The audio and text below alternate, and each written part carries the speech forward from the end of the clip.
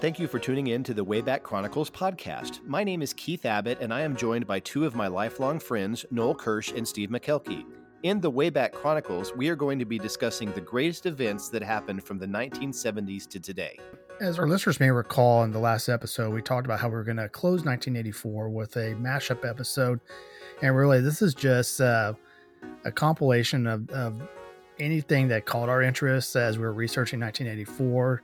Highlights, lowlights, political world events, toys, who was born when in 1984, who died in 1984, a variety of different topics. So I think this will be a great way for us to finish 1984. And then at the end of this episode, I believe we'll tell you what the next year is that we'll explore. So, all right, guys. So, we got time to do some mashup stuff. What's our mishmash? What's our strategy here? Who wants to go first? Used to be formerly known as the greatest hits. Now it's a mishmash. That's right. Yeah. Introduced a new word and new vernacular now into the cyberspace or whatever you want to call it. We are trendsetters, that's for sure. So you better believe it. Okay. Well, Keith, why don't you kick us off, man? Oh, sounds good. I'll tell you what, I'll start with my toys. I came up with toys. In 1984, I was 12 years old, but I was still really interested in collecting figures and the like, right? And I think at that time, the two most popular items in my house, if they were going to be toys or action figures, would be Star Wars or G.I. Joe. And so two of the things that I wanted to highlight today were what I thought were the two coolest G.I. Joe toys that came out in 1984. The first one was, and of course, G.I. Joe was a good guy and Cobra was the bad guy. G.I. Joe had a hovercraft called the Killer Whale. I don't know if y'all remember this thing, but it was legit. It was huge, and that sucker had like depth charges, and you could bring so many people into that sucker, and it was just awesome. I mean, I think I tried to make it float, even though the caution thing said it doesn't float. I tried anyway, but it didn't, so they weren't wrong. That's a challenge. It was. I'm like, I accept it, and it's like, I thought, well, and my mom was good. She said, well, why don't we just fill up Ziploc bags with air and put it under? I'm like, bless you, So it worked a little bit, but then it kind of, teeter-tottered and went in on an angle, but that's okay. And then on the Cobra side, they had the Rattler, which was that was about the time that the A-10 tank killers, the A-10 airplanes came out, the Warthogs. And so, yes, it was blue. Yeah, you remember. Yeah. I think they were trying to compete with how many missiles and things could they put on the underbelly between the G.I. Joe had the F-15 and then they had the Rattler. And it was like, if they could find a spot on the belly that had like any ounce of space, they were going to put a missile there. It was the best thing ever. And you could shoot it, right? Like you could load it was like a red missile you could load into the thing and then I think so. I think that was one of the few things because I think somebody a while back, they stopped doing things you could shoot because people were choking or some moron, runs it for everybody. Yeah. Don't shoot it into your mouth and swallow look at it and push thing. The red button. Come on. But anyway, those to me, those two stood out. I remember the Christmas morning that I got both of those and I was like, that is awesome. So between those and those two toys, I think that would just kind of be where I felt on my toy aisle were the two best toys that came out in 1984. So did either one 100%. Of you look up toys that you all liked? Or I had a couple of them. I actually had one. I don't know if y'all remember this or not, but the hacky sack. Oh my gosh! Oh yeah, yes. I mean, I know that was 1984. I remember going to. So my mom was I was 10 years old, but my mom was the assistant band director at our high school, and I remember going up with her to the high school and seeing all the high school kids out like in a circle, kicking the hacky sack around and stuff like that. And between band practices, so like they would practice and they'd take a break. During the break, all the kids got together and were like kicking a hacky sack around. And it was the coolest thing because the high school kids were doing it. And anyway, I got my own hacky sack and I was like, oh, this is going to be so cool. I'm going to do it just like the big kids did it. And I just remember absolutely sucking at it. So I was like, well, maybe I have other talents. It's certainly not to be a hacky sacker, but that was 1984. It's one of the things I found in my research of 84. That's awesome. Keith, were you good at the hacky sack? I remember going out to my parents whenever every summer, like we had one destination that we'd always go to, and it was to the West Coast. We would stay for 2 weeks and either stay full time at Huntington Beach, California, and then go hit Disneyland. And then there would be other times where we'd go south to San Diego, like spend a week in the Anaheim, Huntington Beach area, and then go down to San Diego. And I remember the first time I saw it was at the beach. All a bunch of guys that were teenagers. Same thing, Noel, is like, I looked at that, I'm like, how hard could it be? Yeah. And it was just, I mean, I finally got to get pretty good at it after too many hours of practicing when I should have done homework, but that's okay.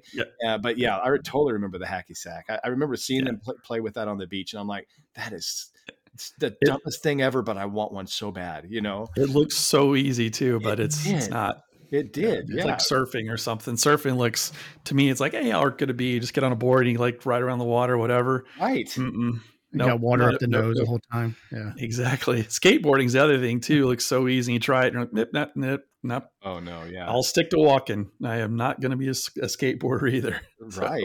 So. No doubt. Like Noel, you know, I never used my hacky sack unless we were going on a band trip, and because I knew everybody else was going to have theirs with them, and so yeah, you could tell who was serious about the hacky sack because theirs was sort of like worn and it was soft, and it was sort of like almost like a pancake in a way when they were laid flat. Well, mine was that dried out, shriveled up one that was like, you know, again, you know, trying to kick a golf ball. I'm sure somewhere in the boxes of stuff my parents have up in their attic there's probably still a hacky sack in there. I hope there is. That'd be cool to see it. No, man. Yeah. Good old hacky sack. So, Steve, do you have any toys? I still see them sometimes on shelves. Like they're still really? Yeah. I saw one a while back and I was like, oh my gosh, I can't believe they still have those things. But I mean, everything from the 80s is back. Am I wrong? Yeah, I mean, true. No, totally. And why even argue that it was the best time for anything, in my opinion, but that's okay. Yeah. So absolutely. Yeah. Okay, well, Steve, I mean, sorry. Didn't mean to cut you off. So, I mean, I didn't research to see what toys came out in 84, but I know I was 11 years old at that time. And that was really the time where I spent a lot of time out, you know, in the driveway playing basketball. Oh. And and y'all know that was about the same, you know, I had discovered Larry Bird 2 years prior. And so I'm like, okay, this is, you know, that's the dude I want to be. And of course, I never grew up tall enough or had near the skills that he did. But you've got skills, man. They're not Larry Bird skills, but you got skills. Don't sell yourself short. Had skills. If we're talking about basketball. But no, it was you know, gosh, I mean, I know I still had, you know, I had the Star Wars toys and all that stuff, but I'll be honest, I have no idea when those came out, and I know my parents will have all of them, but I'm sure it's like, you know, Star Wars toys that are repaired or they're taped together. There's no value in anything that I still have toy wise because we play with them and, you know, wreck them all up and play Dukes of Hazzard with our Star Wars stuff. And so, you know, as we were researching 1984, I'm always sort of curious about how cost of living's changed, and especially considering what we're 39 years later. Yeah, 39 years later, and so, you know, there's some things like I was looking at this like, wow, I wish it was still 1984, and then also I'm glad that we've made progress since then. But so the yearly inflation rate in the USA back in 84 was 4.3% compared to the current 7.7. Dang. And so probably 4.3 at the time may have been considered a little high, I would guess, considering probably some of the challenges we had earlier in the decade. But you know, Keith, the Dow Jones ended at 1,211 points. Oh my gosh. 1,200? So, yeah, 1,211 points currently. Most recent close was, I think we closed 2021 at a little over 36,000 points. So, yeah, that's crazy. Oh my goodness. That's wow. Crazy. So this next stat is when I wish it was, I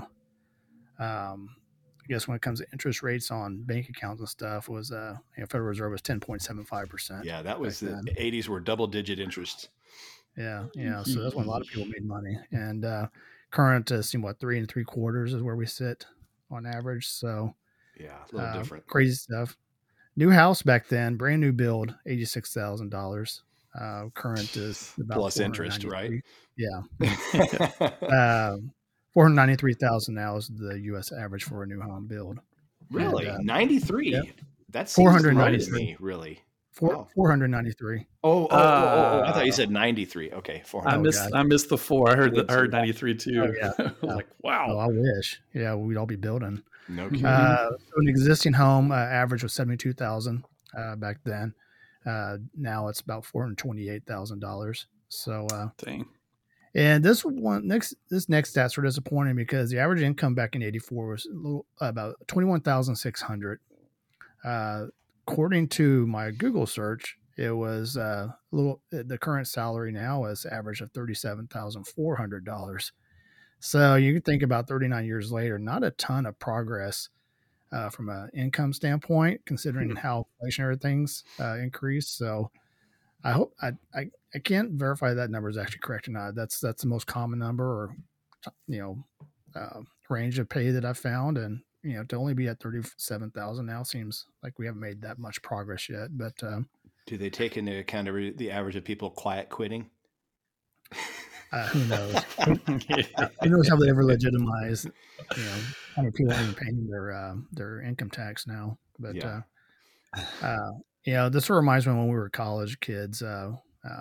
Rent was $350 on average. Mhm. Yeah. So Noah had the fancy place. Probably paid $100 a month for his half. Fancy. Yeah. A movie ticket was $2.50. How much? $2.50. Wow. And if you wanted to buy a new Corvette, you paid about $23,000. Wow. No idea how much they are now. I'm sure Noel has a better idea. Gas was like a $1.16 or something like that, wasn't it? For Yeah, $1.10. $1.10. Yeah. Yeah. I remember whenever I started driving in 90, what was it? 16. So yeah, 1990, it was like 90 cents or something like 92 cents or 93 cents. Yeah.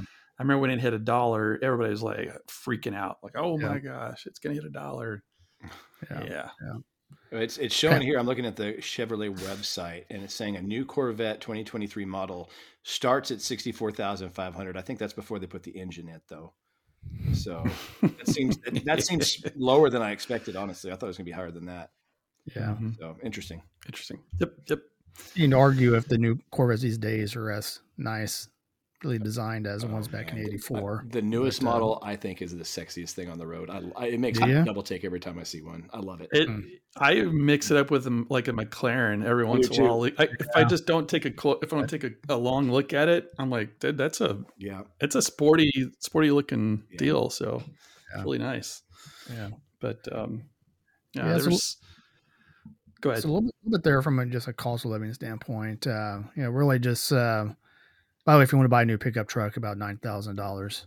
So today those are $40 for a base model. Oh yeah. And, $40 for a used base model. Yeah. So right. Pretty crazy. I've been shopping for a truck because I want to be able to haul stuff around, and not right now. It's not about curtains, things like that, curtain rods. Yeah. Potpourri. We looked at candles yesterday. Hey. When you need a truck to haul your wife's candles, Steve. That's when you know. That's when you know. I can tell you the boxes that were full of candles when we moved into this house did not travel in just one trip. It was probably at least 10 boxes of candles. Oh God. We have more now. To borrow a phrase, since we are talking about the 80s, to borrow a phrase from Nancy Reagan, just say no. I like it. Yep. Intervention's been attempted and failed. That's awesome. So speaking of Nancy Reagan, does anybody have any political information? Anybody look anything political? I think if we're talking about 84, we can't not talk about the election in 1984 because it set some records. So there was a first in 1984 in that Geraldine Ferraro was the first female to be on a ticket on a major ticket. So she was running as the vice president with Walter Mondale. Walter Mondale was the senator from the state of Minnesota. and was running with Geraldine Ferraro against Ronald Reagan in 1984. And to say that Reagan beat Mondale is an understatement. It's more accurate to say that he crushed Mondale, because Reagan won 58.8% of the popular vote in 49 out of 50 states. So the only state he didn't win was Mondale's home state of Minnesota, and it netted him a record-breaking 525 electoral votes, which still remains the largest electoral vote haul ever in a presidential election. So the month after the election, they asked Reagan what he wanted for Christmas, and he said, well, Minnesota would have been nice. I love Reagan's one-liners and his humor, man. He was freaking hilarious. But he was the first, like, you know what? I was born in 74, so I mean I was 6 years old in 1980. So, and I didn't really have much memory of like the Jimmy Carter years or the Gerald Ford years or anything like that. So really the first like time I really knew what a president was or had any idea, it was Reagan. It was Ronald Reagan. So like he was, in my mind, sort of like my first president, even though he technically wasn't. But I do remember the night, the 84 election. I remember that night because my parents are really, they were sitting around the TV and watching the returns come in. And I didn't really know why they were so hyped up, because they never sat together and watched TV. It was kind of a weird event, but they were sitting around the TV and watching everything, and were very happy and went to bed early that night. I remember that. So it was like, wow, that was quick. everything ended pretty early that night. So that was my memory of that night. But like I said, I think any talk about 1984 without bringing up the presidential election we could not talk about it, because it was record setting and historic in a lot of ways. No doubt. Yeah. And I think that's really one of the moments with Reagan is in that 84 election.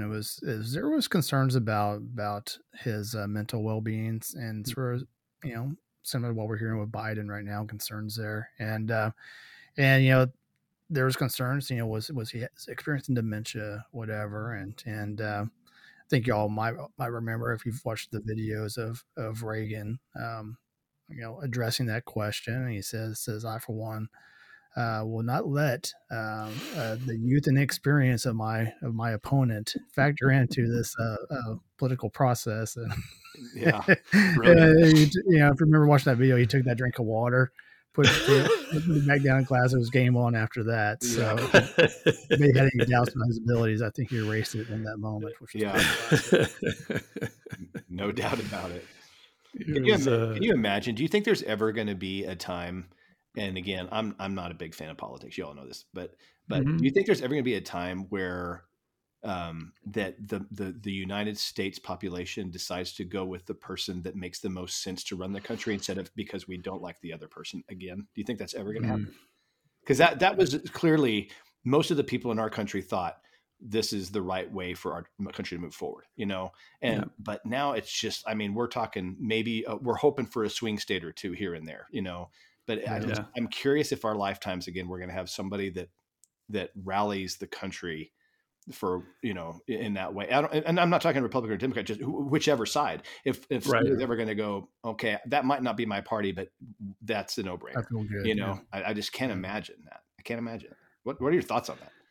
Well, I think if you look at the party affiliation numbers, I mean, it's not exactly, but it's kind of roughly like 30%. Let's just, for simple math, 30% identify as Democrat, 30% identify as Republican, and that leaves 40% that is in that middle, like it's in that independent. Some of those are independents that kind of always go with Republicans, or most of the time go with Republicans, or always go with the Democrats, or sometimes go with the Democrats, but they kind of, that 40% is the swayable middle. So, you think in 84, you have the people that are committed, the 30% that voted Republican, were always going to vote Republican no matter what. They voted for Reagan. And then some 20, what did I say? 58.8%. So 28.8% of that 40% in the middle swayed all to Reagan. And I think it's possible. Not likely, because honestly, I think those people in that 40% that claim to be independent are really actually like Democrats or really actually Republicans, but just aren't comfortable with that tag or whatever. Yeah. So I don't know. I mean, we're a highly politicized society, and we're very. I think social media has definitely made everybody pick a team. It's like it's not okay to be team purple. You have to be team red or blue, and Right. it's really it's a really toxic environment. I don't think we didn't have the issue. I mean, we didn't have the kind of the warfare and A versus B, red versus blue mentality. I guess that social media definitely kind of has woven into our society. That we have that today. We didn't have that necessarily back in '84. So I don't know. Yeah, it's a tough answer to that question. I mean, I would love to be able to say that uh, we vote for who's best for America, not what the political affiliation or political party affiliation is. I think some things need to happen first. I think as Americans, we need to be able to trust the electoral process again, and I think that is a major conflict. Noel's right. Social media gives everybody a platform to stand on, and everybody give a voice and be against something, be for something, no matter what it is. I mean, it's cost of bread. Oh my God, so ridiculous. You hear people just picking up anything they want to complain about, and it's maybe it requires social media to say, hey, look, this is gonna be more go back to social aspects of our life instead of the political and governmental parts of our life, and that'll never happen. I know it won't, but I guess Keith, to answer your question is fingers crossed maybe one of these days, but I Right. don't know what's going to happen in our time frame. Yeah, no So, doubt, no doubt. So interesting. Sorry, Yeah. tangent there, but since we're Yeah. talking politics, it's just funny to see that was a landslide, obviously, for Reagan, and compared to what we're doing each year now, or each election cycle now, it's so different. Interesting. Yep. So yeah, anyway, I think the thing that helped Reagan was, we were whenever Reagan was first elected in 80 or 81, whatever it was, we were afraid of the Russians. And we were afraid of communism, and we felt like it was a huge threat to our country. And even before Reagan was ever president, he was clearly anti-communist. And all this time as a governor, and even as an actor, he spoke out against communism a lot. And I think he created pride in the U.S. again because he basically is the person that got credit for killing the Cold War and winning the Cold War. And so, um, all really a psychological war. If you think about it, at the end of the day, we didn't fire weapons at each other. We didn't, jump on each other's land to fight. It was a Cold psychological War. thing, and and Yep. so as I still remember the moment where I'm totally gonna botch this up, so we probably leave this out of the episode. Berlin But Wall. well, the Berlin Wall thing, I mean, yeah, that was powerful right there. But there was a meeting between Gorbachev and Reagan, and then I think it was Switzerland or some neutral land. Anyway, so Reagan's already there. He's waiting out front. He's wearing his dress, just a dress shirt and tie. And Gorbachev gets out, and he's all bundled up in a heavy jacket and the the the stocking cap and all that stuff, and he just looks like this weak, cold person. And Reagan comes out, just you know, looks him straight in the eyes, goes, "We got some things to talk about. Let's go." And it's just it was very clear at that moment who the most powerful person in the world was at the time, and it was Yeah. Reagan. So Yeah. pretty neat. I wish Yeah. I knew the rest of the details there. That was an interesting time to live through for sure. I don't think at the time I really wasn't aware of the significance of all the events that were happening. But looking back on it and understanding now as an adult, looking back at that time, it's like, man, that was special. And I mean, it definitely has shaped the world we live in, not just the U.S. but the world. Mm-hmm. And it's pretty amazing time.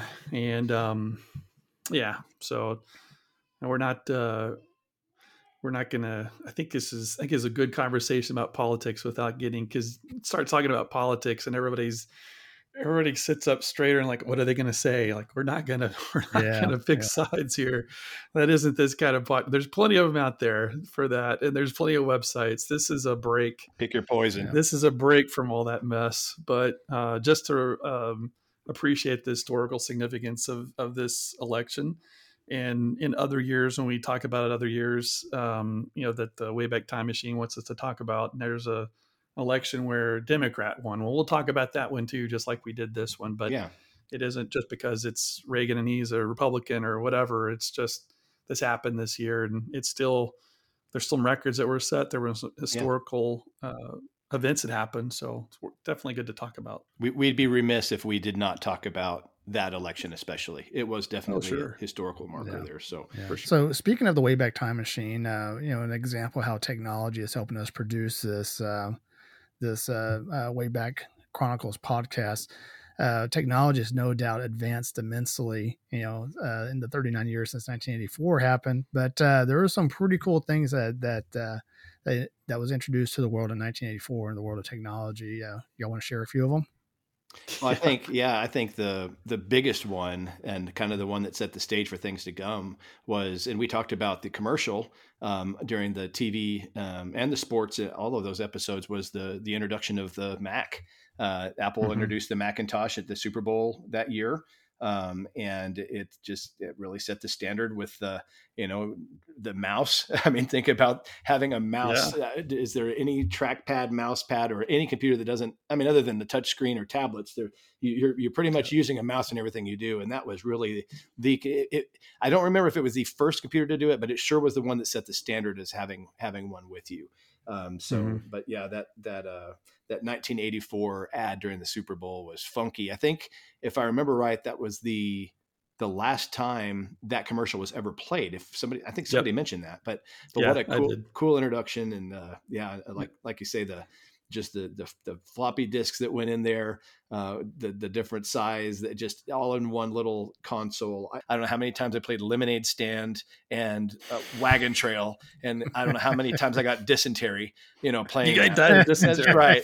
But you have died of dysentery. I really thought it was going to be a bigger deal, y'all. But anyway.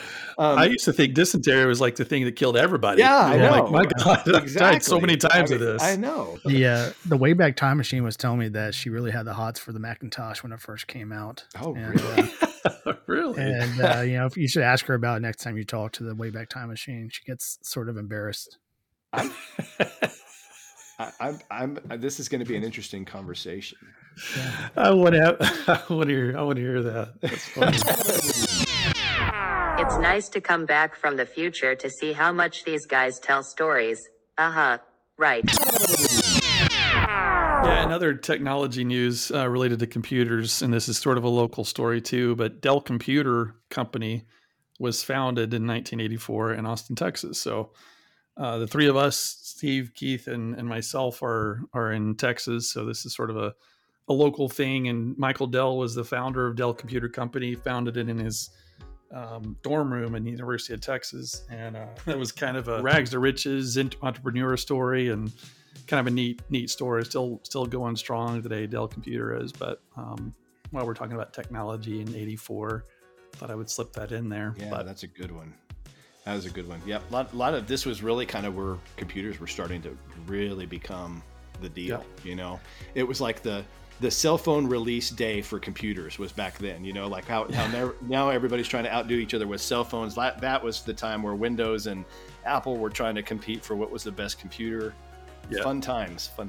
Well, guys, we've been going for a little while here on the 1984 mashup. I think there's probably enough stuff here to maybe continue on another episode. So let's take a break here, and we'll pick this up in the next episode.